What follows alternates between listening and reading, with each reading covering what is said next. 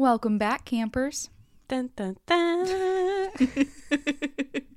Was that the Minions thing you said I sounded like? Yes. An excellent segue into the dark things we have to talk about today, because I think those Minions have a dark side. Oh, have you seen, like, the tidbits they put in for the adults? Like, oh, yes. Those Minions are freaky. Mm-hmm. Which is why young and old alike, we love them, we hate them, we can't get away from them. Mm-hmm. I certainly can't. I know you can't either. It's my child's favorite movie right now. With 4 children between us under age 6, there's always something like that on the TV. Anyways, Happy New Year, everybody. Ooh. We are 7 days into the new year. Is this January 7th? Yes. Mm-hmm. But we're now in 2024, and all of the memes I see online are not making me excited about it, so... But you know what? I think it's going to be a good year. I've decided. Caitlin's looking off into space like she's not sure. But it'll be okay. We'll get through it. We got a lot one way or another. Yes, one way or another. We got a lot of really awesome cases that we're planning out for this year, and some pretty cool, like, new little products and things we're going to be throwing y'all's way. So we are very happy that you're here, and this is a really good episode. I always feel horrible saying good episode because it's all bad. Like, y'all know it's just all bad. This is a murder podcast. Nothing is good. But it's gripping in the sense that this is one of those stories that really just kind of wrote itself, and it had a fantastic source in writing it. So we hope you guys enjoy it as much as we did researching it. And yeah. And in case you didn't know by now, that's Genevieve. Thank you. And that's Caitlin. And if you've happened to pay attention to the news in the last couple of years, there's been an overwhelming amount of coverage on the Southern crime and murder scandals surrounding Alec Murdaugh and his law practice, which don't seem to be slowing down anytime soon. And the national phenomenon of this case shone the spotlight directly onto Colleton County, South Carolina. And we are talking about Colleton County today. But this case has absolutely nothing to do with the Murdaughs. Our story takes place in 1978, when the horrific murder of a young woman in her own living room forever shattered the small town illusion that those things just don't happen around here. This victim never had her own special on Investigation Discovery or an episode of Unsolved Mysteries, although her case absolutely should have. However, what she did have was one incredibly dedicated and dogged special agent who was assigned to the case from day one and refused to let it go cold on the shelf. Year after year for 37 years. This agent also wrote a fantastic book about her journey with the case, which we have used as our main source for this episode, and we will link it in the show notes. So sit back, campers, because we have a murder roller coaster spanning almost 4 decades to take you through today. This is the story of the murder of Gwendolyn Elaine Fogle, a low country cold case finally solved. Lights out, campers. Oh man, the mountains call my number one. I'm just a life-size lottery ticket in the hand of the one. Walterboro, South Carolina has long been called as the front porch of the Low Country and is located about 50 miles west from the prominent city of Charleston, South Carolina. Walterboro is known for having a hospitable hometown atmosphere, with the farmers market being a central institution, and high school football is nearly as important as church on Sunday. Fun fact, scenes from the movie Radio were actually filmed at Colleton County High School in Walterboro. So that should give you a good idea of kind of like the whole vibe of that town. It just very much looks and feels like Radio, Remember the Titans, that kind of quintessential small southern town with all the good things and the bad things. The happiness. And the non-happiness. the racism, Yes. all that stuff. And it was Walterboro where Gwendolyn Elaine Fogle, who went by Elaine, was living and working as a medical assistant at the family practice of Dr. Joseph Flowers. Even though she wasn't from Walterboro originally and had moved there 6 years earlier from her own hometown of Orangeburg, South Carolina, Elaine was the kind of person that immediately became an irreplaceable part of the Walterboro community. She loved taking local kids to baseball games and sang in her church's choir, and in addition to her job at the doctor's office, was taking night classes in Charleston to pursue her dream of becoming an accomplished artist. She was also incredibly close with her older sister, Elaine, and her mom and dad, Murtis and Wells Fogle. And guys, we just want to say up front that we're going to be going through the episode saying Elaine and Elaine as Elaine's older sister. It is spelled Eolane, and to the best of our understanding, it is pronounced Olaine. Sorry, that's a little bit confusing, but our victim is Elaine. Her sister we're going to be referring to as Elaine. So hopefully that made sense. Elaine described her sister as being a major tomboy when they were growing up, and she said that Elaine loved playing with their cousins and helping out in the nursery at church. Her childhood was joyful and full of love, and she carried that loving spirit around with her wherever she went. Elaine's friends said that she never had an unkind word to say about anybody, and that she had a natural soft beauty and shyness about her that was very cute, and that she was always going out of her way to help people. In the summer of 1978, Elaine was 26 years old, had just got herself a fiancé, and like we mentioned before, was working as a medical assistant for the office of Dr. Joseph Flowers in Walterboro. She was living with her friend and roommate, another young woman named Nancy Hooker, and the two of them were renting a cute little one-story house with clapboard siding and a screened-in porch on South Lenox Street in Walterboro. On the evening of Saturday, May 27th, 1978, Elaine was happy and excited because tomorrow was her mom's birthday, and she was planning to drive the 55 miles or so up to Orangeburg and celebrate with her mom and dad, her sister Elaine, and Elaine's husband Larry, in the Fogle family home. Elaine and Larry lived about 60 miles away in Whitmire, South Carolina, and they were also planning to drive to Orangeburg on Sunday. But for whatever reason, when Elaine arrived home from a late shift at work at around midnight on Saturday night, Larry was still awake, and he told Elaine that he just couldn't shake the strange feeling that they needed to go ahead and drive down to her mama and daddy's house that night. So they did. Back in Walterboro, around the same time that Elaine was wrapping up her shift at work, Elaine was leaving the home of two of her good friends, Patricia and Bert Utsi. She had gotten there around 6:45 p.m. to babysit for a few hours, and before she left the Utsis to go back to 210 S. Lenox Street, Elaine told Patty and Bert that she was going to stop by the Zippy Mart on her way back to the house, which had her arriving home around 11:30 p.m. Now, understandably, with it being a Saturday night, Elaine's roommate Nancy was not home that evening. She had ridden with her friend and coworker, a man named Billy O'Brien, to an Amway products fair in Conway, South Carolina. And Billy pulled into the driveway of Nancy and Elaine's house at around 1:45 p.m. on Sunday morning to drop Nancy off. But as the two of them walked up to the screened-in front porch, they felt it was weird that, for as late as it was, they could see all the lights were still flipped on inside the house. Elaine didn't normally stay up that late, and they knew she especially would not have been up that late that particular night since they knew she was going to make the drive to her parents' house that same morning. When Billy tried the front door, it was locked, so Nancy handed him her key.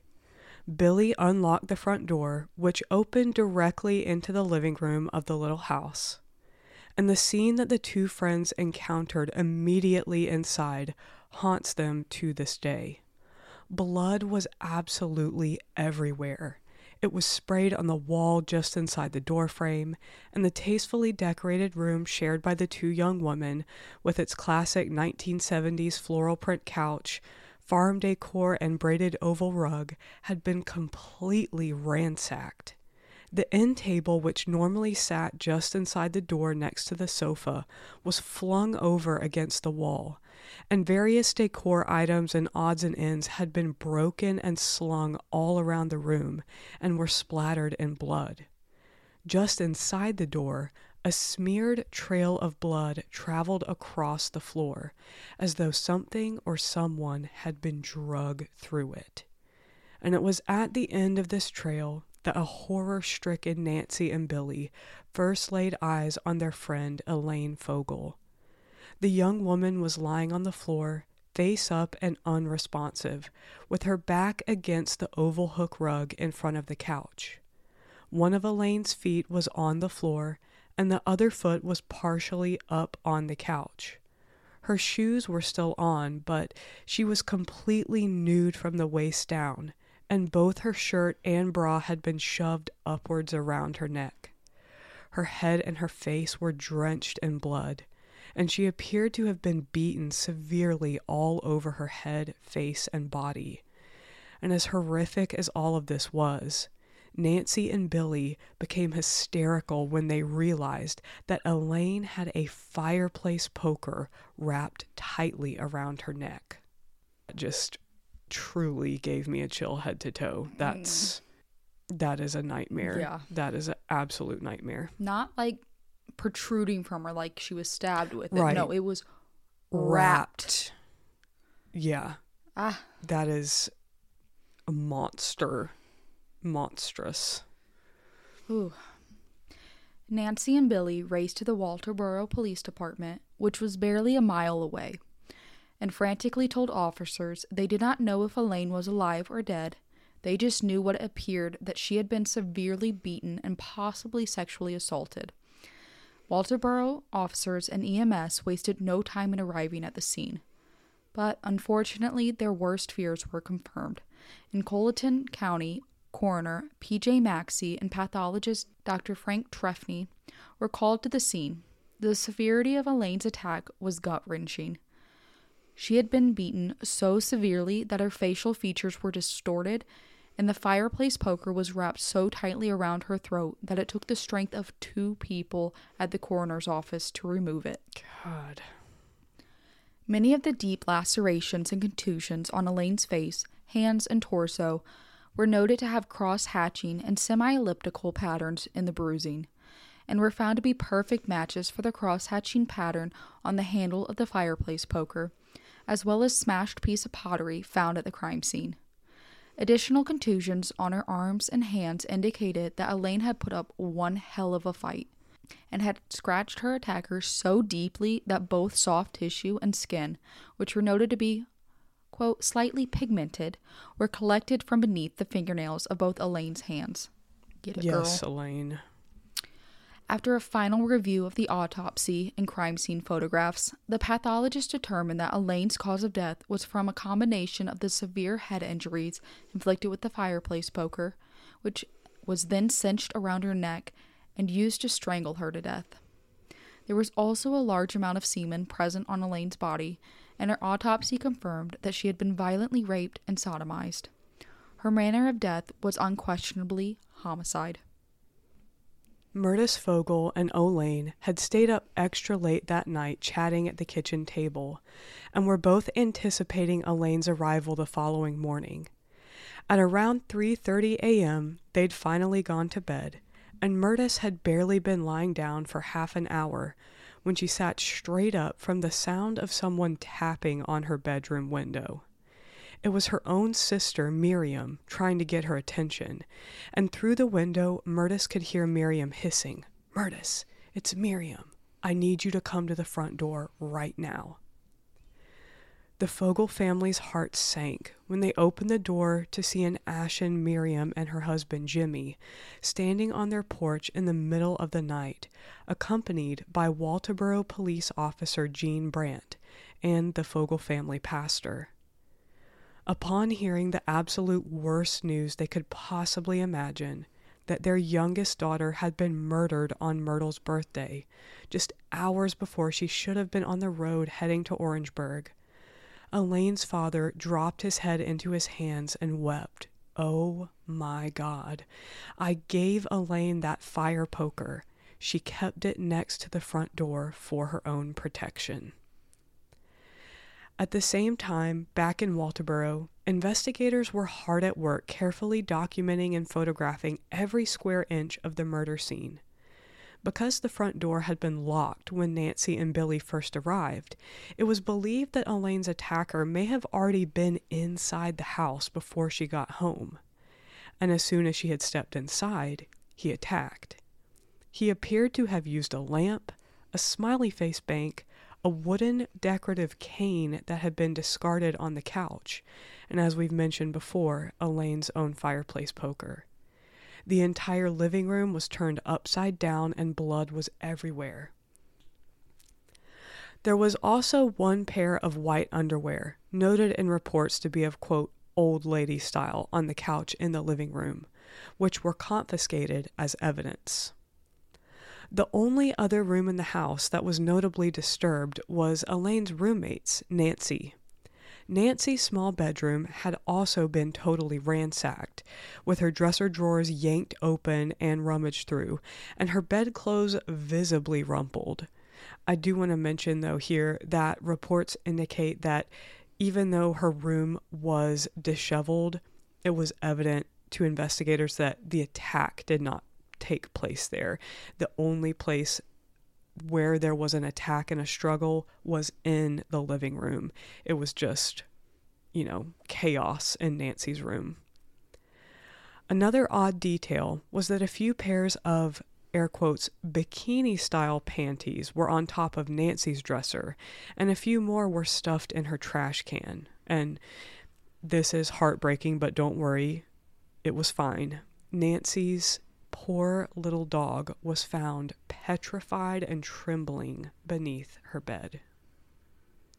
So, if the door was unlocked, how did Elaine's attacker manage to enter and exit her home undetected? The answer quickly became apparent as investigators checked around the outside of the house and found distinct shoe prints in the sandy, low country dirt directly below 3 of the house's windows. It appeared that the killer had made an effort to open 2 windows and failed before successfully smashing a pane of glass on the rear dining room window, lifting it open and climbing in. This would definitely have explained how Elaine would have entered the house completely unaware that her attacker was already inside. After killing Elaine, investigators believe that the killer had fled through the back door because they found her jeans covered in blood and discarded on the roof of the back porch, as though he had tossed them up there on his way out. Ugh. And bizarrely, even though Elaine's car was still in the driveway, a thorough search of the house never turned up her set of keys. Do not ever let people make you feel like you are being paranoid or crazy for checking every square inch of your house as soon as you get home, even if the doors are locked. Mm-hmm. This is exactly why. And I cannot imagine, my God, that is your safe space. That is an ultimate violation in Just every the pure way. shock Yeah. of finding somebody in your house. Yes. Who is not supposed to be there. That's, oh my God. I mean, I got scared walking down the stairs yesterday, Mm-hmm. and our brother-in-law, we're in his house, Mhm. and he was walking. I was like, what the hell are you doing here? He's like, I live here. Well, announce yourself Like, at least. let it be known. But yeah, that's terrifying. Yeah. And we really have to give props here to Walterboro Police Department's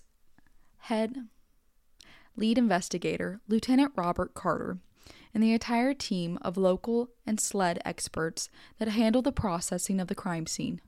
Extensive photographs were taken, and an immense amount of physical evidence was collected and preserved during the processing of the crime scene and Elaine's autopsy, including latent fingerprints and palm prints, bloody shoe prints taken from Elaine's abdomen, pubic hair, semen swabs, clothing, fingernail scrapings, and the murder weapon. Since Elaine was well known in the community from her work as a medical assistant to the prominent doctor Dr. Joseph Flowers, word of her brutal murder spread like wildfire through the small community. Elaine was beloved by everyone who knew her, and it was inconceivable to them, sorry, to them that she had any sort of personal conflicts which might result in anyone wanting her dead. But after speaking with Dr. Flowers, investigators thought they might have a pretty solid reason for why Elaine had been targeted. As his medical assistant, Elaine had actually had a key to Dr. Flowers' office on her keyring, and since her keys were missing but her car was not, their thought was that whomever had taken the keys may have known that she had a key to the doctor's office and hoped to use it to gain access to drugs. They believed Elaine's attack was possibly a burglary gone wrong, and that Elaine had surprised whomever had broken in as he was frantically rifling through dresser drawers looking for a set of keys. Needless to say, Dr. Flowers wasted no time changing all the locks to the office that very same day. What do you think about that? Right off the bat? No. Because somebody does a whoopsie looking for keys and then an attack becomes that monstrous and violent. Yeah. And then they're throwing her jeans up on the roof that are covered in blood after violently attacking, raping, and sodomizing a victim when they were just there to get something. Keys for drugs. Yeah. Yeah, I don't see that. The only way that maybe I could get on board with that thinking is if they were on some serious drugs and just completely unhinged. I mean, and from what they've gathered from the crime scene and all, it's a good first step of thought. Yeah. But to me, it doesn't. They're trying to put pieces together in a way that could give them some sort of narrative to say, at least we can look into this. But to me, it's like, okay, so this person took time to break in a window, break into somebody's house, murder them that violently. Homie could have literally just broken into the doctor's office. That's very true. That's a good point. Like, why? Like, they had no problem smashing a window to get her keys. house. Yeah. It doesn't make sense to me. Yeah. I can't say that I love that from the beginning, but I do have to give them props for the thoroughness with which they are doing everything. It's not like they're just being like, well, here we are shit talking them for doing their job, and then all these cases where they do nothing, we're like, you could have done better. You don't even know how to drive a fire truck. Yeah. Like, hindsight is always 20/20, but it is weird that all that seemed to be missing was her keys. Yes. And she would have had them because she would have driven home. And unlock her door. Yes. So that, and then that they were stolen and the car wasn't stolen. That is also definitely weird. So maybe I should be a little bit nicer about that theory, but I just can't get past the violence with which she personally was attacked. Yeah. And yeah. So on the Tuesday following her murder, Elaine Fogle was laid to rest at St. George Church Cemetery, just outside of her hometown of Orangeburg. And the morning of the service, one of the funeral directors found a single pink rose lying across his desk with an unsigned note that said, quote, "This is for Elaine." Listen, immediately that makes me feel really creeped out. We have read too many true crime stories and watched too many movies I don't like that at all. Gives me the chills. Yeah, there's something yucky about that. The shock and brutality of Elaine's murder had left the formerly quiet and safe town of Walterboro reeling. Men were genuinely afraid to leave their wives and children at home alone, and women just didn't feel safe, period. The Thursday following the attack, Colleton County Press and Standard headlined on their front page, quote, "Police seek woman's murderer," and offered a $1,000 reward to anyone that could give information leading to the arrest of Elaine's assailant. And Walterboro Public Safety Director Ken Davis implored anyone who had observed a black or white male with scratches, cuts, or bruises on his body to call the police immediately, and promised that their identities would be kept anonymous. Now, even though they hadn't released this information officially to the public, the very same morning of Elaine's murder, police were already zoning in on one particular suspect, a 23-year-old white male named Ronald Allen, who lived right around the corner from Elaine in a trailer with his wife and child.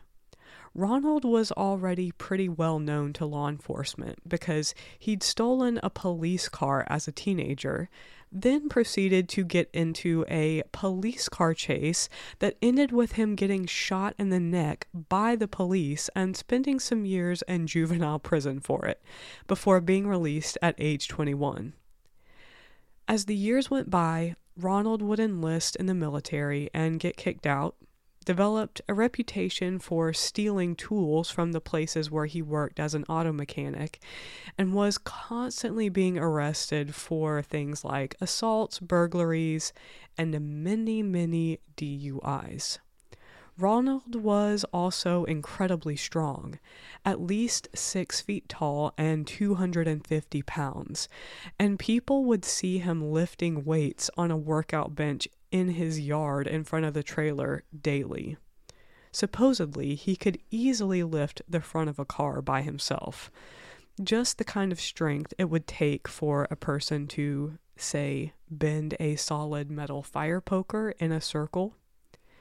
He also readily admitted that he enjoyed dropping acid and doing drugs whenever he could get them from friends.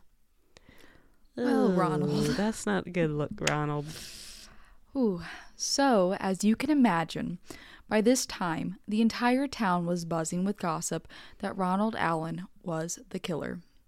All of Elaine's acquaintances, family, close friends, and fiancé had been carefully interviewed and ruled out as suspects. And it only got worse when several weeks after the murder, a former employer of Ronald informed police that Ronald had abruptly quit working for him at his mechanic shop about a month before Elaine's murder. But on the day before the murder, he had shown up to the shop asking about possibly purchasing a dark green Ford Grand Torino that was on the lot. The very next day, the day of the murder, that exact Grand Torino was stolen from the lot and was reported missing.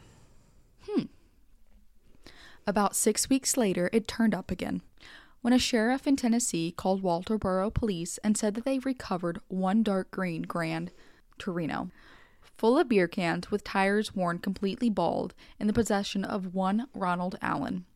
Even this, as bad as it looked, was not enough for an arrest. But with all that being said, both Ronald and his wife, Fran, adamantly denied that Ronald had any involvement in Elaine's death. They said that they didn't even know who she was, and Ronald declared, "I did not kill that girl, and I had nothing to do with whatever happened." Fran insisted that Ronald had been laying next to her in bed the entire night of the murder, and took investigators inside of their trailer to show them that Ronald slept on the side of the bed that was flush against the wall, and if he had crawled over her to get out of bed, it certainly would have woken her up. Fran also told police that while she had been getting dressed for work that Sunday morning, she looked out the window and saw a black man with no shirt on standing in their backyard at the water faucet, washing his chest and face. Investigators also took each one of Ronald's shoes and carefully compared them to the photographs of the ridged pattern shoe prints they'd taken from the dirt beneath the windows, but none were a match. And remember, when the glories of DNA analysis and CODIS were not that far off, in 1978, we could really only identify someone's blood type and could only learn from hair samples basic ethnicity and sex. So, while it was far better to have the samples collected and preserved than to have nothing, the most that SLED could tell investigators about the samples taken from the crime scene were that O-positive blood was present, which was a match for Elaine, and could mean that her killer had O-positive blood, but there was no way of distinguishing them. Nothing conclusive emerged that could point to a suspect. As the weeks and months went by, the investigation busied itself by one, going down the list and interviewing pretty much anyone who had been arrested in the Colleton County area, as well as people in other cities and states, but nothing went anywhere. Elaine's family became frustrated by the lack of progress and began doing some of their own investigating. And Caitlin, I don't know why this is, but I found this just incredibly moving when I read this. So Elaine's mom, Murtis Fogle, actually met with a psychic in Columbia, South Carolina, who told her that Elaine's death had something to do with drugs and that it was never the person's intent to kill Elaine. And I do believe that there are some psychics that have real skills in that area. I believe a lot of it is bullshit and exploits vulnerable, desperate Preys people. on people. Yes, and that conclusion just sounds very similar to what was being spread around Like already. already known information. Yes. So there's not any like wild revelations that were given there, but this was still really important to Murtis, and this was her way of trying to do something to help solve her daughter's murder. And after she had this meeting with the psychic, she actually took a tape of their conversation to investigators to see if it could help them, but they turned her down. Then she begged them to see if they could run Elaine's story on Unsolved Mysteries, but they told her again it wouldn't help. That just breaks my heart. It's rude. Yeah. Also, you don't know that wouldn't help? Unsolved Mysteries was one of the most popular shows of all time. Like what is your search digging up? Nothing. Yeah. But I mean, as a mother, I would go through anything. There would be nothing that would stop me. Absolutely. I would see every psychic. I would see any and everything. So I understand her. I'd be going to South Limerick Street hosting a seance.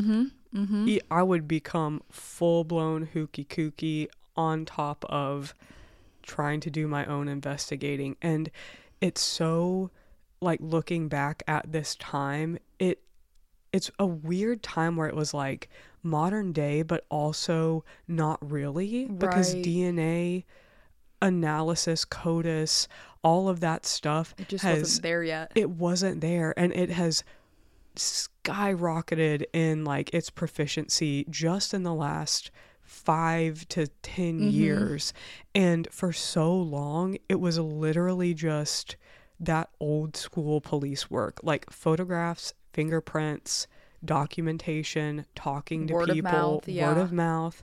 And my God, I don't know how anybody ever got caught for anything. And a lot of times pure stupidity. And a lot of times they didn't. It's the 70s. It really is. 60s and 70s were wild. The glory decades of the serial killer.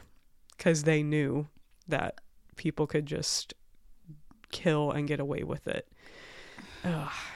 But good for Murtis, and I hate that for her, that they were just no.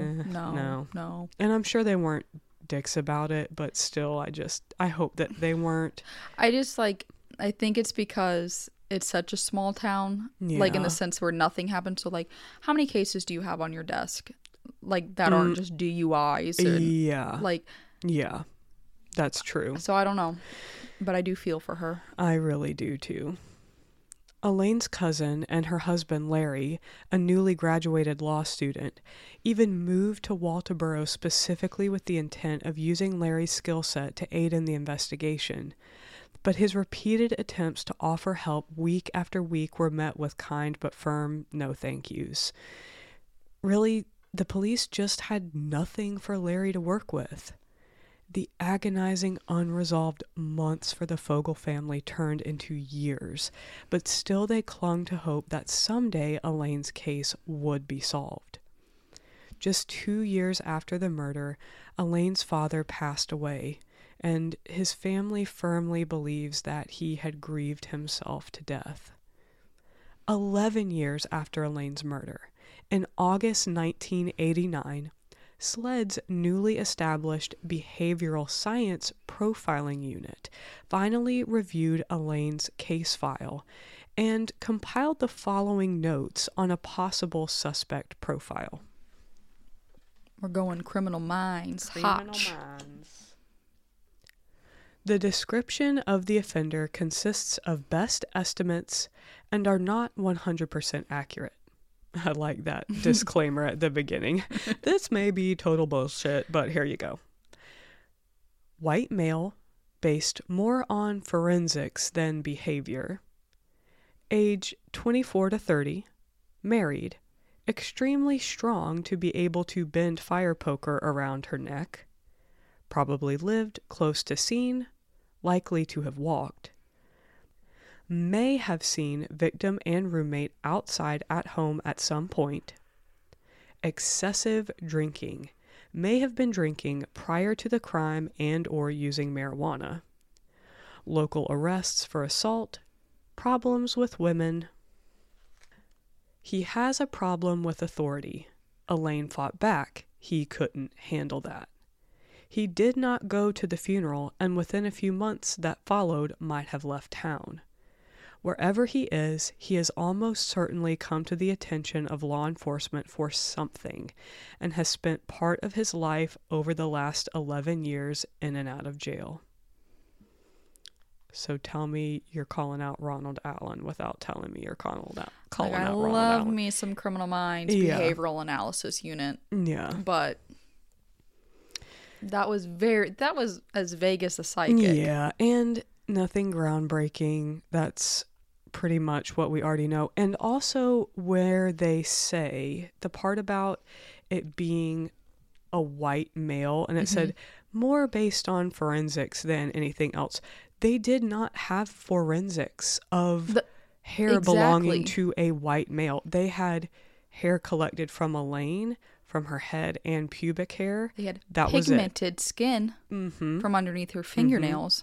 Which, to me, that word pigmented was directly in the coroner's report. So what that indicates to me is that either belonged to an individual that was extremely tan, which, listen, if you live really around anywhere, but anywhere where people have blue collar jobs where they're out in the sun all day, you're going to accrue like a deep, dark tan. So it either was a deeply tanned Caucasian person or a person of color. We have, we just don't know, but it wasn't Elaine's. Only evidence that truly points towards any ethnicity. Yeah. And we know it wasn't Elaine's skin because she was extremely pale. Right. And there was no evidence of like scratch marks on her own body. I feel certain they would have identified those. And they were asking people to call in if they had seen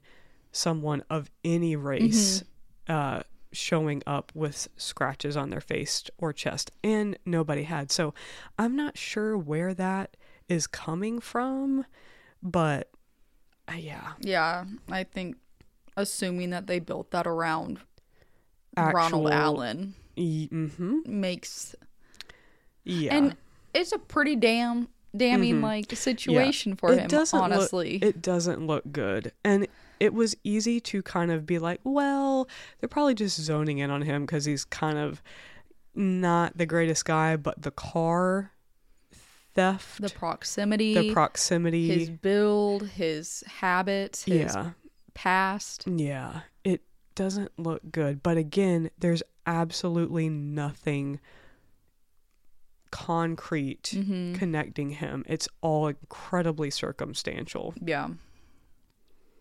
With this information, police had no reason, even all these years later, to look hard in any other direction besides Ronald Allen, who by this time had long moved away from Walterboro.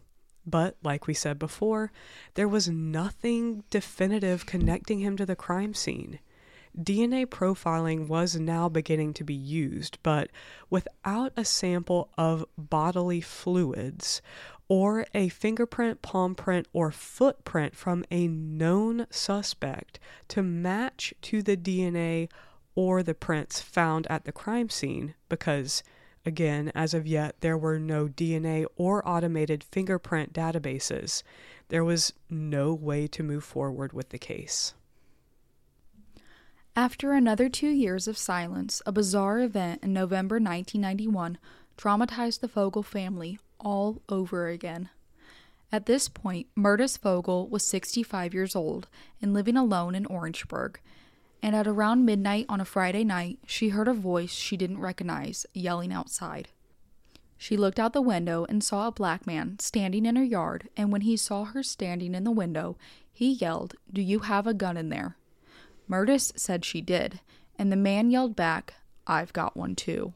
Oh, Hell to the no. And that would be when I would have taken my gun and pointed it out the window and been like, "Here it is." After I peed my pants. God, even if I didn't have one, I'd have been bluffing. I don't know if Murtis was or not, but she was like, yep, got one. Sure do. Which one you want me to use? I've got multiple, actually. One in each gosh. hand and one in each between my toes. Hey, full Rambo. Yep. Murtis ran to the phone, but the wires had been cut, and I would have peed myself again. Oh my God. And it was completely dead. The man kicked down the front door, ran inside, and attacked Murtis with his fists and a stick, slamming her on the ground and threatening her that he was going to rape her. Murtis told the man that she had AIDS, and he immediately let go of her, stole $5 and some costume jewelry, and yelled at Murtis as he was leaving, "If you come out of the house, I'll be waiting in the yard and kill you." Miraculously, Murtis had survived her own attack, but she wondered every day until her death in 1999 if her assailant could have been the same man who murdered Elaine. He was never found. That was some quick dang thinking on her part. That was brilliant. Horrible. I have AIDS. If you take me down, you're going down with me. Yep. Sucks to suck. That was really smart. And oh my God, what a piece of human trash. What is wrong with people? Oh my God. Murtis is a badass. Yes, ma'am. Yes, ma'am. He kicked down her door. Yeah. Yeah. Y'all, and this is why we say camping is canceled. Because, like, if you're not even safe in your house, you want to sit in a flimsy little tent?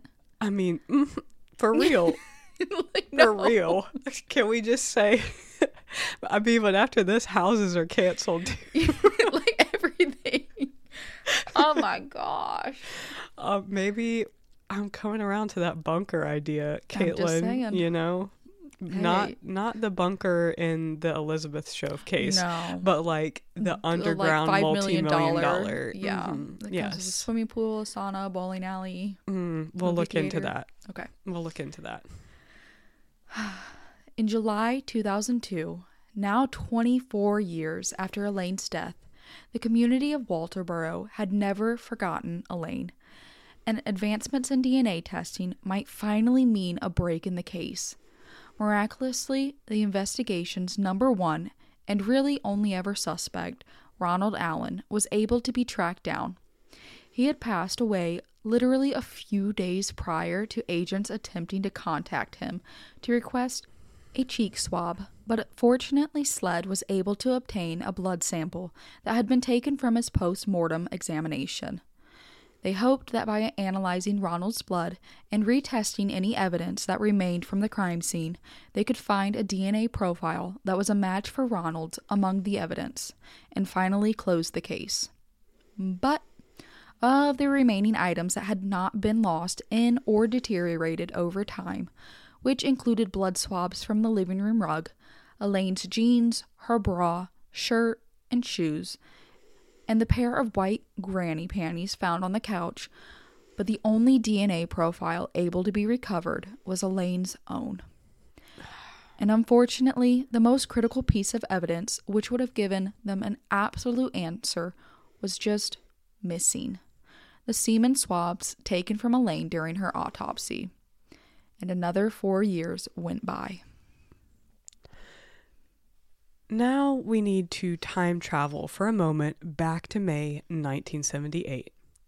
Elaine's case had just come across the desk of a young and dedicated supervisor in the Sled Forensics Photography Lab. I feel a chill oncoming as I'm about to say this woman's name, named Rita Schuler.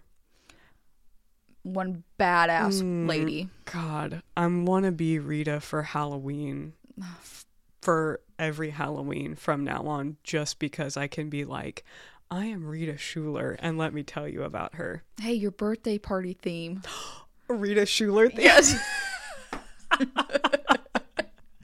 That would be hilarious. Yes. Everyone wears Rita Schuler masks.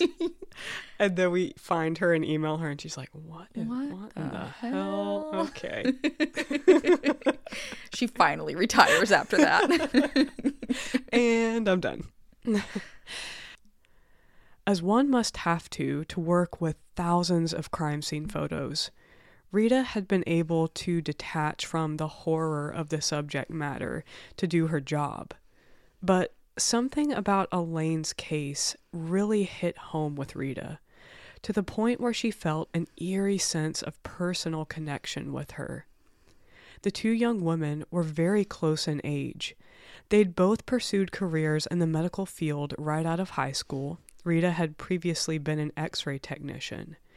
And she was also chilled by the striking similarities that she shared with Elaine in the style of clothes they liked to wear and the decor that was photographed in Elaine's living room. They both even had the exact same fire poker. At the time, Rita did excellent work with Elaine's crime scene photographs. Lighting was critical in both photographing evidence and developing the film to accentuate fine details otherwise lost to the naked eye. And Sled's work in Elaine's case led to the latent print examiners being able to confirm what was noted on her autopsy report, what was one of the most important pieces of evidence a suspect could leave at the crime scene pre-DNA analysis: prints in the victim's blood. And in the overwhelming amount of blood at the crime scene, Elaine had a partially ridge-shaped bloody shoe print on her abdomen and left arm, which had striking similarities to the ridge shoe print found on the ground beneath the porch window. There were also highly detailed photographs taken from latent finger and palm print liftings from all over the house. These photographs were carefully sorted and cataloged into a brown manila folder and locked in a metal filing cabinet, where they would remain for the next 37 years.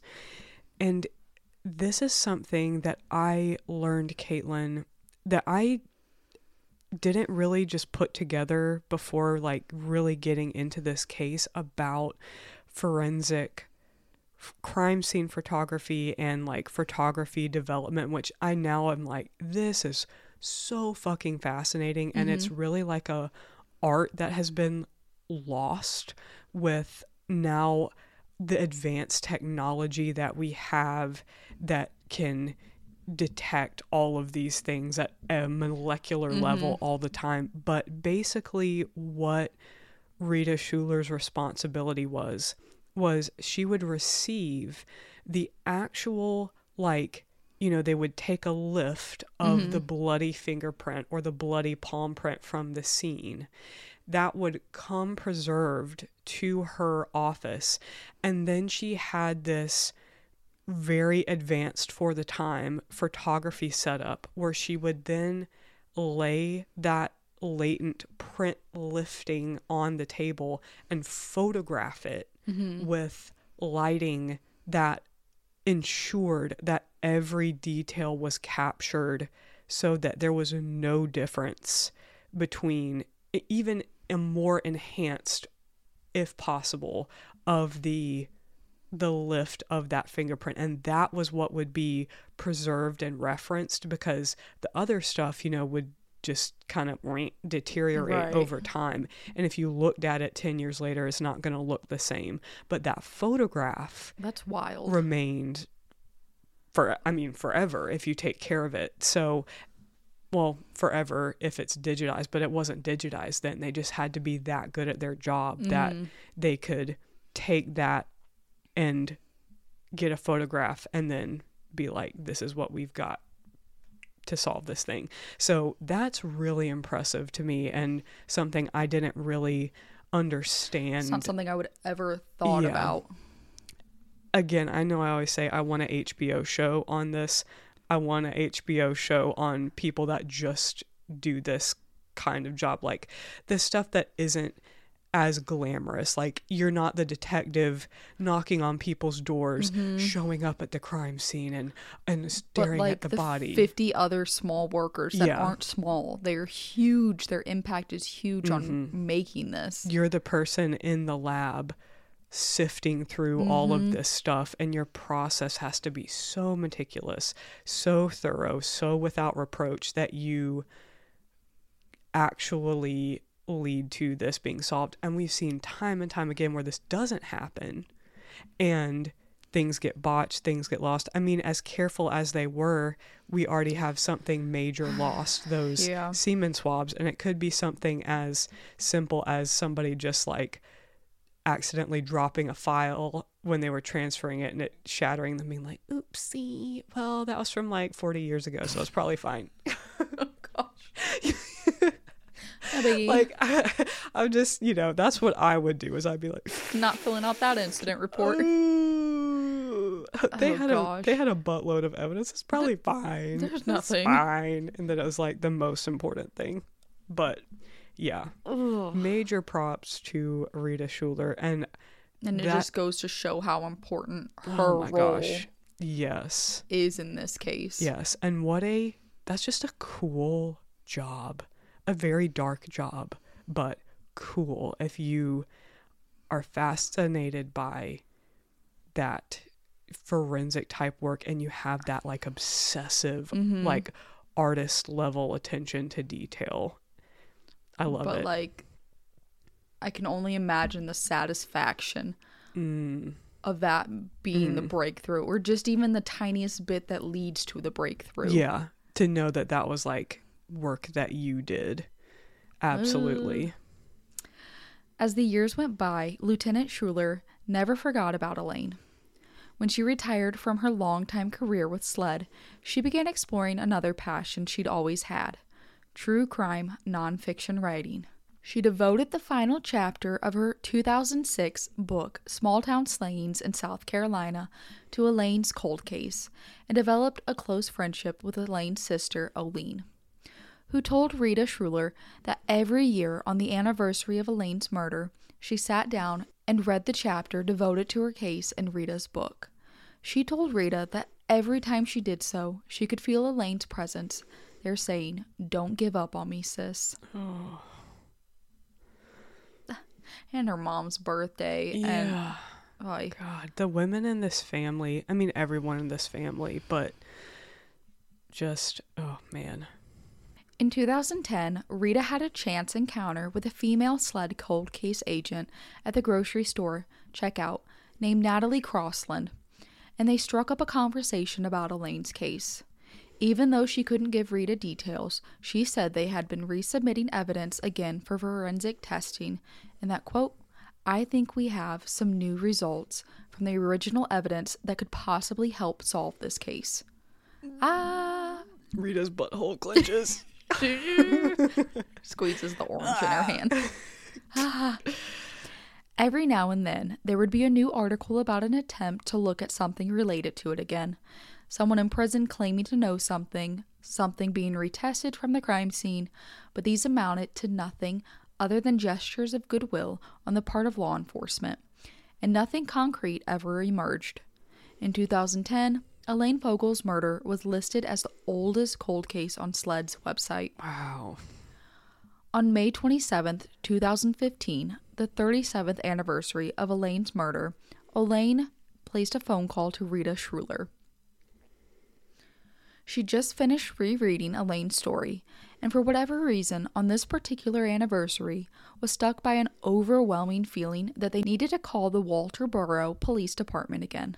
Her hunch would prove to be right, because she was immediately put through to a brand new investigator named Corporal Gene Johnson, who was just 13 years old and living about 20 miles away in Smoke, South Carolina, when Elaine had been murdered. Had just been handed an enormous case file by the brand new Walterboro Police Chief, Wade Marvin. Elaine was ecstatic and gushed to Corporal Johnson about her friend Rita Schruler and the obsessive work she had accomplished in her career and retirement to research and write about Elaine's case. Really, there was no one more knowledgeable on her sister's case than Agent Schruler. The very same day, Rita received a call from Corporal Johnson, who said he was determined to solve this for Elaine and her family, and enthusiastically granted Rita full access to Elaine's case file. And the rest, as they say, was history. And everybody needs to pause right now if you have not done it already and go look at the Instagram post that we have of Corporal Gene Johnson and Rita Schruler standing side by side. They are iconic. They are so awesome. Rita is this tiny, incredibly badass looking, short, white-haired lady, but she looks like she could run a marathon. Honestly. Oh my God. And then Corporal Gene Johnson is this massive, big shouldered, stern looking man, but Rita Schruler describes him as just being a giant teddy bear, right? Teddy bear, yes. And they are standing next to each other, and I'm just like, oh my God, I need a full crime anthology of the two of them solving cases together, because I would watch it over and over. Oh, he was just like, buckle up, Rita, we're doing this. And we're doing this, Rita. And finally, why can this not happen more often, where somebody who has well-documented expertise in something that has been cold for so long and is like, I will make it my life's mission to see that this gets solved. Please give me access to the case file. And again, it's they're not okay. like Chicago or like a big city. It's not Charleston itself. Yeah. It's a little town. Yeah.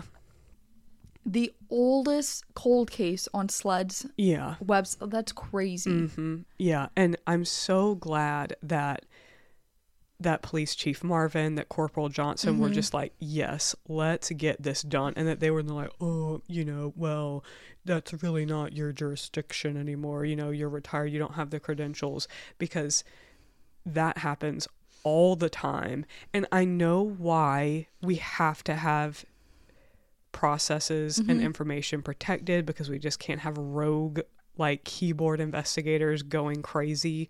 But it is worth noting that there are times where this kind of access is appropriate when nothing has happened for so long. There should really be something where, after so many decades, if nothing has happened in a certain amount of years, open it up, bitches. Our Gmail is campionetscanceled@gmail.com. But that just makes sense, because crime doesn't stop, murder doesn't stop. Those cold cases become less and less likely to be solved. So yeah, I would love to hear somebody's thoughts on this who, and obviously we are not law enforcement, Nope, pretty far. and pretty far, as although we like to fancy ourselves as, you know, on a certain level. But yeah, it just seems like what could be the harm after 37 years. Yeah. Yeah. Even 10 years, like even 5 years. It's like, isn't the whole point Yeah. to solve this? From day one. I mean, Like, honestly, like an hour after. As soon as those 48 hours are up, like, let's get going. you have 48 hours to get this done. If not, I'll be waiting. Oh, if that was the case, we did so many emails. We're like, okay, you guys think you're so smart? Here you go. Yeah. Oh gosh. No, I have immense respect for good law enforcement. Like all of the people that we have read about in this case, overwhelmingly there was very good policing done. And yeah, I'm just excited that that's what happened so quickly when she was like, hey, can I have access to this? And he was like, oh, please. Sure. My pleasure. Now, remember the random conversation Rita had with the cold case sled agent at the grocery store about new results?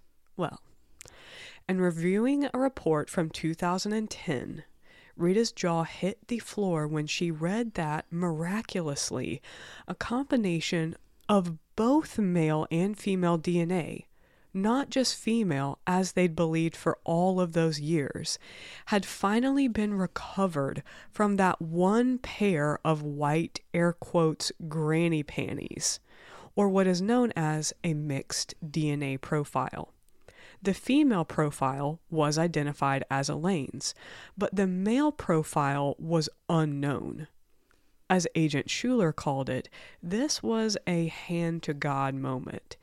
This unidentified male profile had subsequently been submitted to CODIS, and the man that law enforcement had leaned so hard on for all those years, Ronald Allen, was immediately eliminated as a suspect.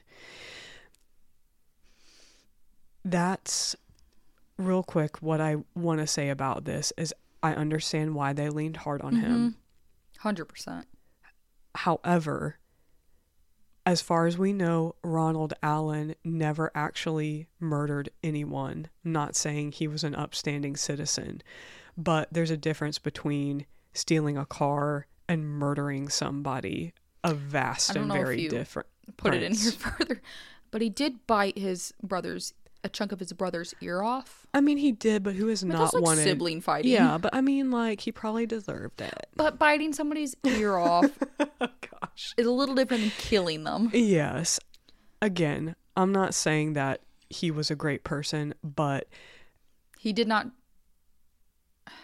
that accusation Yes. destroyed his life. And even after leaving Walterboro, in interviews with his brothers, his brothers told law enforcement that, like, in the last years of his life, he really just kind of descended into swallowing handfuls of pills every day. He was incredibly depressed. He never wanted to talk about his life prior to anything that happened, you know, when he lived in Walterboro. And I really think that accusation and small town gossip, like, he never could show his face again in town after that. And so it just goes to show you how careful we have to be in that whole process of accusing people. And I really hate that for him, and it makes me very sad that that was what his life became defined by, and he could never get away from it. And he never knew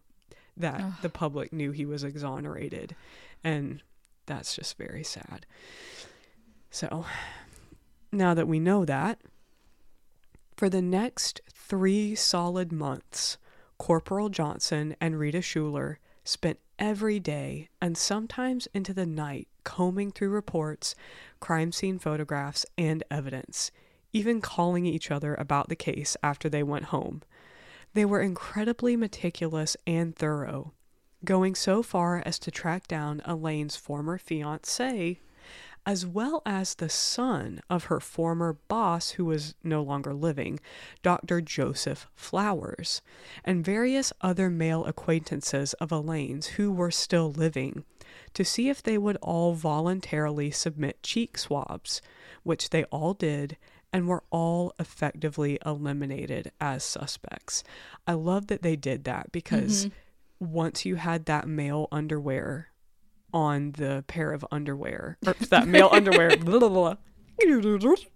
once you had that male DNA on the Yes. pair of underwear, that is huge, but it could have just as easily been from her boyfriend. Yeah. It could have even been, like, you don't know, maybe it could have even been like, that wasn't actually Elaine's underwear, and it could have been Nancy's, Right. and it could have been Nancy's boyfriend's, but you know, that level of, oh, we've got something, you can't just immediately jump to a conclusion. And so I love that they now, all these years later, are like, okay, now we can actually eliminate people with DNA, not just by talking to them, which is what they did at the time, was eliminating by talking to them. That's crazy. Yes. And apparently Dr. Joseph Flowers was somebody that was given the side eye as, for whatever reason. Interesting. Yes. And there are little moments throughout Rita's book where she kind of hints that people were talking about some, and she never outright says it, but I'm glad that he was also eliminated. I don't think it was to the degree that Ronald Allen was, but I mean, people are going to try to figure it out, and they're going to talk. So, Especially, yeah, small town gossip. They truly believed that the partial male DNA profile recovered from Elaine's underwear was going to be the key to solving the case, because, overwhelmingly, DNA is now how so many cold cases have finally been able to be solved. But with every possible suspect who was eliminated, Corporal Johnson and Lieutenant Schuler felt like they were taking 2 steps forward, only to fall back again. There was some piece that they just had to be missing. On August 20th, 2015, Rita was milling about her house, getting ready for the day, feeling frustrated and even further away from solving Elaine's murder than she ever had. She went back in her mind all the way to 1978, when she was an eager young sled agent, and she'd been in charge of carefully photographing and filing the lifts of those latent fingerprints and palm prints from the crime scene. A light bulb blazed on in her head. The fingerprints and palm prints. They had been so focused on DNA matching that they'd somehow forgotten that sometimes what it all boils down to catching a killer is that true old school police work. Buzzing with excitement, Rita immediately placed a call to former SLED colleague and friend Tom Darnell, who was still an active agent with SLED. Rita asked Tom if he could please check the folders belonging to the SLED photography filing area from 1978 and see if the original photographs she had taken of the latent finger and palm prints from the crime scene were still at the back of the room in a metal filing cabinet where she'd put them all those years ago. He found them. Within no time, Tom Darnell had pulled a Polaroid negative of a palm print that had been lifted from a table at the crime scene in good enough condition to upload it to the AFIS database, aka Automated Fingerprint Identification System. And in less than an hour, they had a match. My God. I was so livid when I got to that part in the book. God. You guys had fingerprints and palm prints sitting for all these years. Yeah. How do you just forget about one piece of evidence? Yeah. I'm sorry, Rita. This is where I have a little bit of a beef with you. How do you forget about, like... My only thing that I can think is that at this point, Elaine has been dead far longer than I have been alive. And she had already worked hundreds, probably thousands of other cases. You know, I don't know, like, and I'm not something even just got just lost, blaming you know? Rita. No, But I know. all the people... And I don't know what's in a case file exactly. Yeah. But I would imagine the evidence is in there and the pictures in there. Or, like, reference to it is in there. Mm-hmm. Why? I don't know. But that enraged me. I Yeah. was like, after all these years, you finally remember that piece of God. evidence? Yeah. It makes you wonder if somehow they just weren't, because they were kept at SLED, and SLED headquarters are a completely different location than Walterboro Police Headquarters. So there was like some, you know, like dissonance between what was in the file there and that there were just these other little pieces scattered about. I don't know how that happened. And I mean, I had just assumed Yeah. that they did run those and found nothing. And it Yeah. was just never stated Right, until it was right. blatantly stated that it was never. Yeah. Ah. Yep. Because they didn't have the APHIS. So once technology caught up, it was all about DNA and CODIS. And APHIS just kind of fell to the back burner, I guess, which clearly is just as critical as anything else. Oh, man. Less Well, than an hour. An hour. That is... I'm happy. I'm happy, though. Just a little imagine shocked. Tom Darnell was just like eating his little cup of noodles, like doo doo doo doo doo. Ding, ding, ding, ding.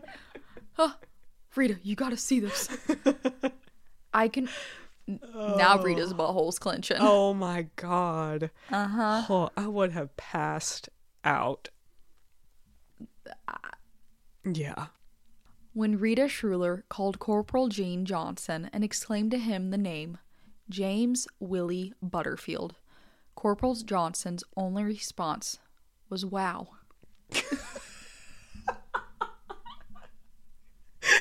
Wow.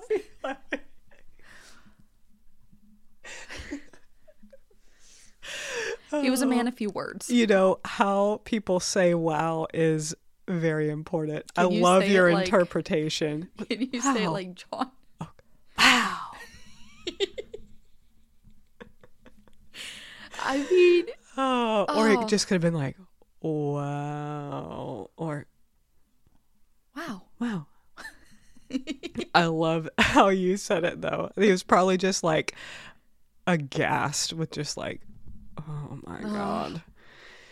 The 58-year-old black male was quite well known to Corporal Johnson and the entire Colleton County Sheriff's Office. In 2002, Johnson had personally arrested Butterfield for violently assaulting a neighbor woman who lived directly across the street and beating her with her own lamp. What? It was Corporal Johnson himself who had swabbed Butterfield's bloody mustache, and SLED had matched it to the victim's blood found at the crime scene. Johnson's blood ran cold when his memories from that encounter with Butterfield rushed back to him, and the woman who had survived his attack told police, "The man that attacked me told me, if you don't do what I say, I will kill you, because I've already killed one woman." Oh my God. No wonder he was like, oh wow. Like, That was putting his the own pieces light bulb together. moment. Yeah. He was that meme that we all know what it is, of the lady with all the all the math quotations. They're just like oh my God. And a well-known person with medical with criminal history Yeah. and violence and From the same county. Butterfield also had extensive record which dated back to 1979, just 10 months after Elaine's murder, for the horrific assault and rape of a 19-year-old woman. The incident report stated that the victim stated that she was walking to her mother's house and a pickup truck passed her several times and then came back and stopped. It was someone she knew, Willie Butterfield. He pulled out a gun and made her get in the truck. He took her to the wooded area, made her take off all her clothes, and raped her. Afterward, he tied her feet together and told her, "I just might kill you before this is all over." Oh my God. After that, she said that he just got back in his truck and left her there. She later somehow made her way to her mother's house, and she reported the attack to the Colleton County Sheriff's Office. Wow. Ugh. That's delightful. We're seeing a pattern. Mm-hmm. Mm-hmm. At the time of the attack, Willie Butterfield was 20 years old, 5 feet 11 inches tall, and weighed 185 pounds. So he was not a little shrimpy individual. Yeah. Just Oh, the God. rage or like whatever his body was pumping Uh-huh. during that attack Ugh. to bend that fire Yeah. poker. Yeah. In 2010, Willie Butterfield, I hate saying his name, it sounds like a Clue character. It really does. It doesn't sound real. Willie Butterfield was again arrested and charged at 53 years old for the desecration of human remains, unauthorized removal of a dead body, and grand larceny. Essentially, an 83-year-old man named Willie Singleton had been reported missing by his daughter, and several days later, his body was found in the trunk of his own car in Colleton County. 83. I'm sorry, continue. God, I hate people. I hate people. Honestly. Willie Butterfield confessed to placing an already deceased Mr. Singleton in the trunk of the car after he died in a local motel, in the presence of Butterfield and a 28-year-old woman named Deborah Allen. So that was all they ever figured out, to my understanding, was that this man died, air quotes, in their presence in a motel room after he was reported missing. And he then placed his body in his trunk. So I'm going to take some liberties and read between the lines that they were not just standing there being like, oh, let's hold his hand as he passes on into the next world. God. But a competency evaluation conducted in 2013 concluded that Butterfield was not mentally competent enough to stand trial, and he was admitted to Crafts Faro State Mental Facility in Columbia, South Carolina, and where he is still living in 2015 when Corporal Johnson sat down with him for an interview and obtained a buccal swab to send to SLED DNA lab for comparison analysis with the DNA from the infamous crime scene, Granny Panties. Mentally unstable, my ass. Oh my gosh. And even then, who cares? I don't care if you're crazy as a loon. You still did what you did. Multiple times. Yeah. I have very, very little empathy for that. On September 28th, 2015, Corporal Johnson texted Rita Schuler, "We got a match on Butterfield. Call you later."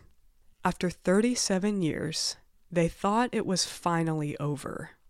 Now, before you hardened true crime experts begin to panic, because as you know, DNA samples obtained from any possible suspect while they are legally deemed mentally incompetent are not admissible as evidence in court, like the buccal swab wouldn't be since they'd taken it from Butterfield at the mental hospital in 2015.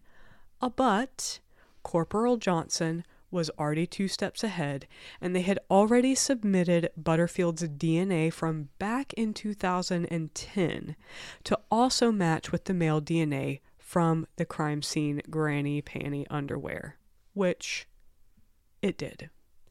Finally, in December 2015, James Willie Butterfield was officially charged with murder in the death of Elaine Fogle, criminal sexual conduct in the first degree, and burglary in the first degree. Colleton County Police Chief Wade Marvin, Corporal Johnson, and Lieutenant Rita Schuler were all present in the room with the Fogle family as the room fell silent and Corporal Johnson humbly delivered the news to Elaine that after 37 years, her sister's murderer had been arrested. Rita took Elaine's hands and handed her 2 red roses, one for her and one for Elaine.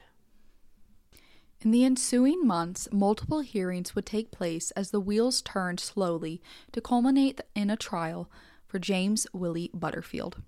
But it would never come. On May 22nd, 2017, a competency hearing was conducted at the Colleton County Courthouse to determine if Butterfield was competent to stand trial for Elaine's murder.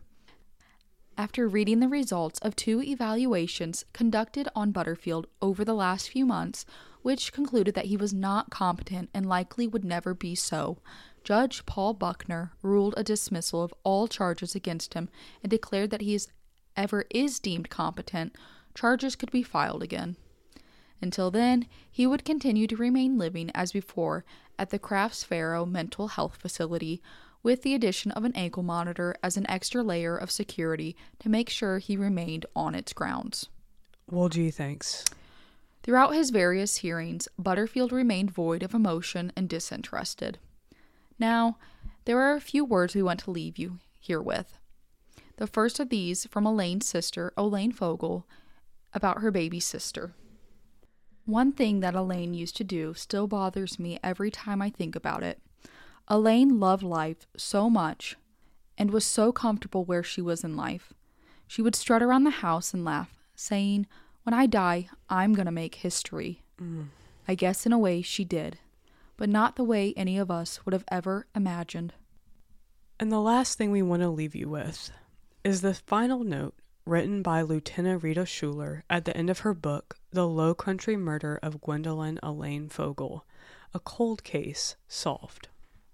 Even though Elaine's case is now ruled closed, her family still lives every day with the loss of Elaine.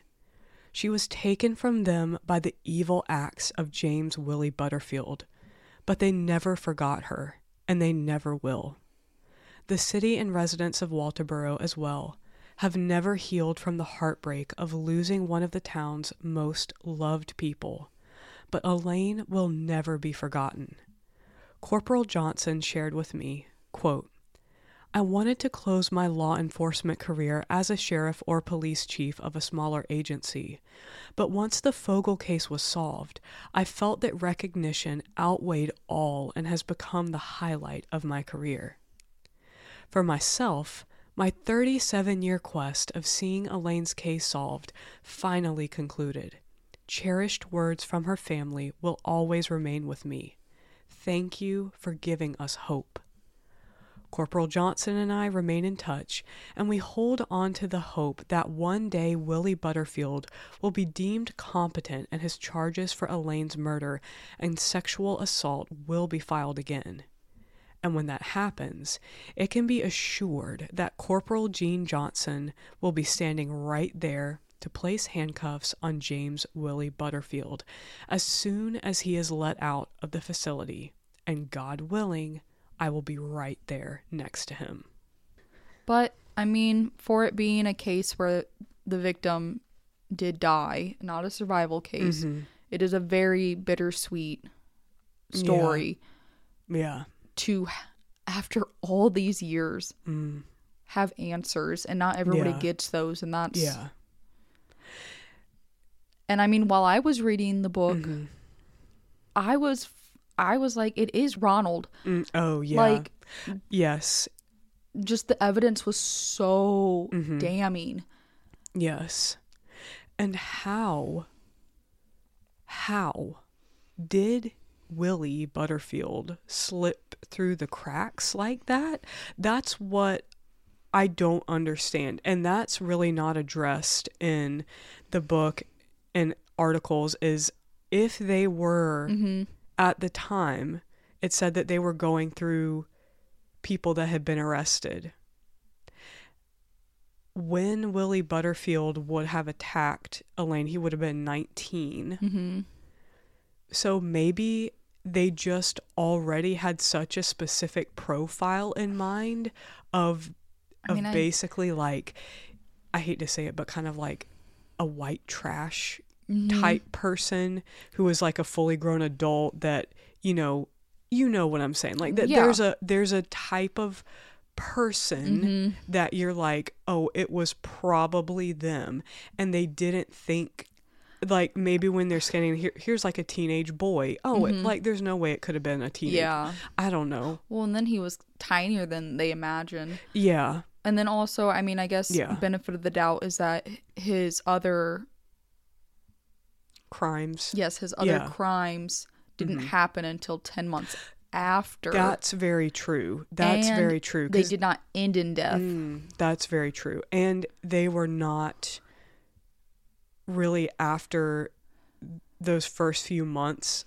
It seems that was when they were, okay, we're interviewing every single person that's been arrested in this last few months in this county. And it really, I think, just was a situation of him falling through the cracks. Like, it wasn't like negligence on their part. It was just like, why would they think to connect him? Honestly, I mean, the missing keys, the lack of evidence. Yeah.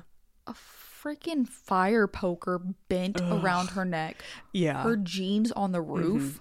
And that's another thing too, is that like the violence of that assault, you're not going to then, even if he had been arrested earlier, I would not see that and think like, oh, a teenager could do something like that. That's giant, older, buff man, I don't know. Yeah. I'm just trying to think through how that could have possibly happened, but it wasn't for a lack of them putting in effort initially.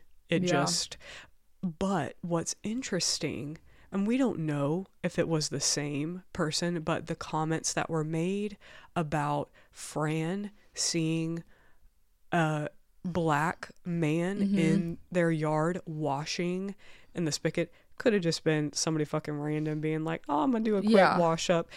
But it could have been Willie Butterfield.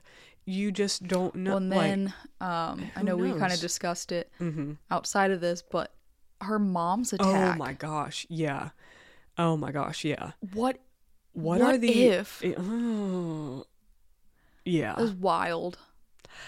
Something in my gut tells me that it was him. I don't know why, but that comment about I've done it before. Did he say something like I've done it before to Murtis? I don't remember. Or no, I think he said that to the girl he took to the woods. You're right. He did say to Murtis though that if he threatened to kill her. Yeah, he threatened to rape and kill her. I mean, and she's in a different county, but yeah. That's so wild that an attack like that would happen twice within the same family. Yeah. Yeah, that is absolutely chilling. Ugh. I feel like I've been on a roller coaster with that story. Fantastic another book. One close to home. Very close to home. I did talk with my mom, who she would have been around, let's see. My mom would have been even younger than Corporal Johnson, I think, when this happened. She would have been in grade school. And I remember her saying that she definitely like remembers that name, Elaine Fogle, like as I was starting to talk to her about it. And she's like, I know that people were talking about it and that there's no doubt that like her mama and daddy knew people, because everybody knew everybody in Colleton County. But what a just like bone chilling like mark on the safety of that little community to go unsolved for that long. And Larry and her cousin, Elaine's cousin, that had moved to Walterboro hoping to help with the investigation.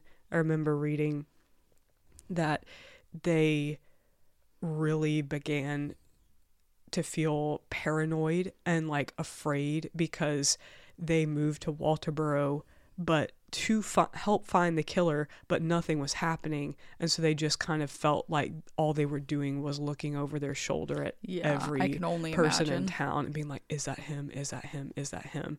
And yeah, that would just be a horrible place to be in.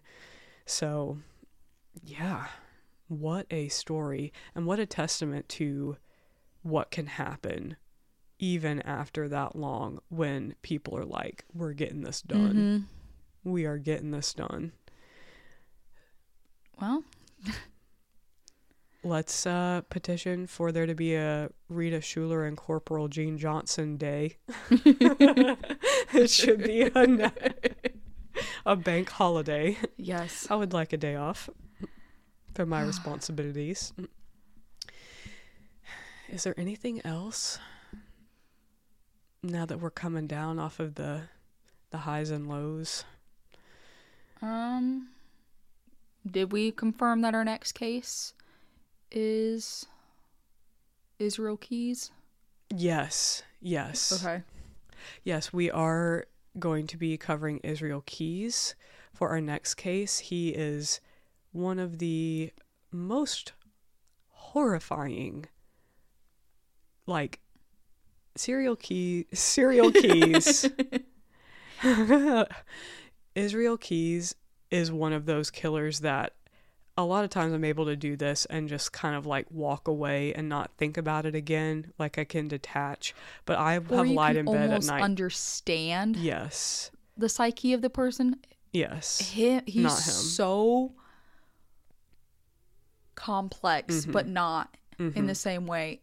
It's terrifying. Yes. Even though it's not spoilers, like just Google it. He's no longer living. We'll cover all of that. But even knowing he's no longer living, like I have lied awake at night feeling scared of, not of him, but of the concept Yes. of what he did as that type of killer. And we're going to get into all of that when we talk about him. So make sure y'all come back next week. And in the meantime, we hope James Willie Butterfield has a miserable 2024 and everyone else has an amazing 2024. And with that, you guys know where to find us. Camping is Canceled at Instagram, TikTok. Our website is campingiscanceled.com. And please feel free to send us any case suggestions, personal stories, nice reviews if you want, to campingiscanceled@gmail.com. Yes. Shout out to Gary, who sent us a fantastic case suggestion that we absolutely are going to be covering. And when I Googled the name of this person that he gave me, there was nothing. And it took some digging into newspapers.com and it unlocked a vault of bonkers articles. So thank you, Gary. We will be covering the case suggestion that you sent us. So y'all also be looking for that to drop in your feed soon. I'm not going to tell you the name because I want to selfishly tell. Yes. All right. Keep your secrets. All right, then. Keep your secrets. Catch you guys back next week. Bye.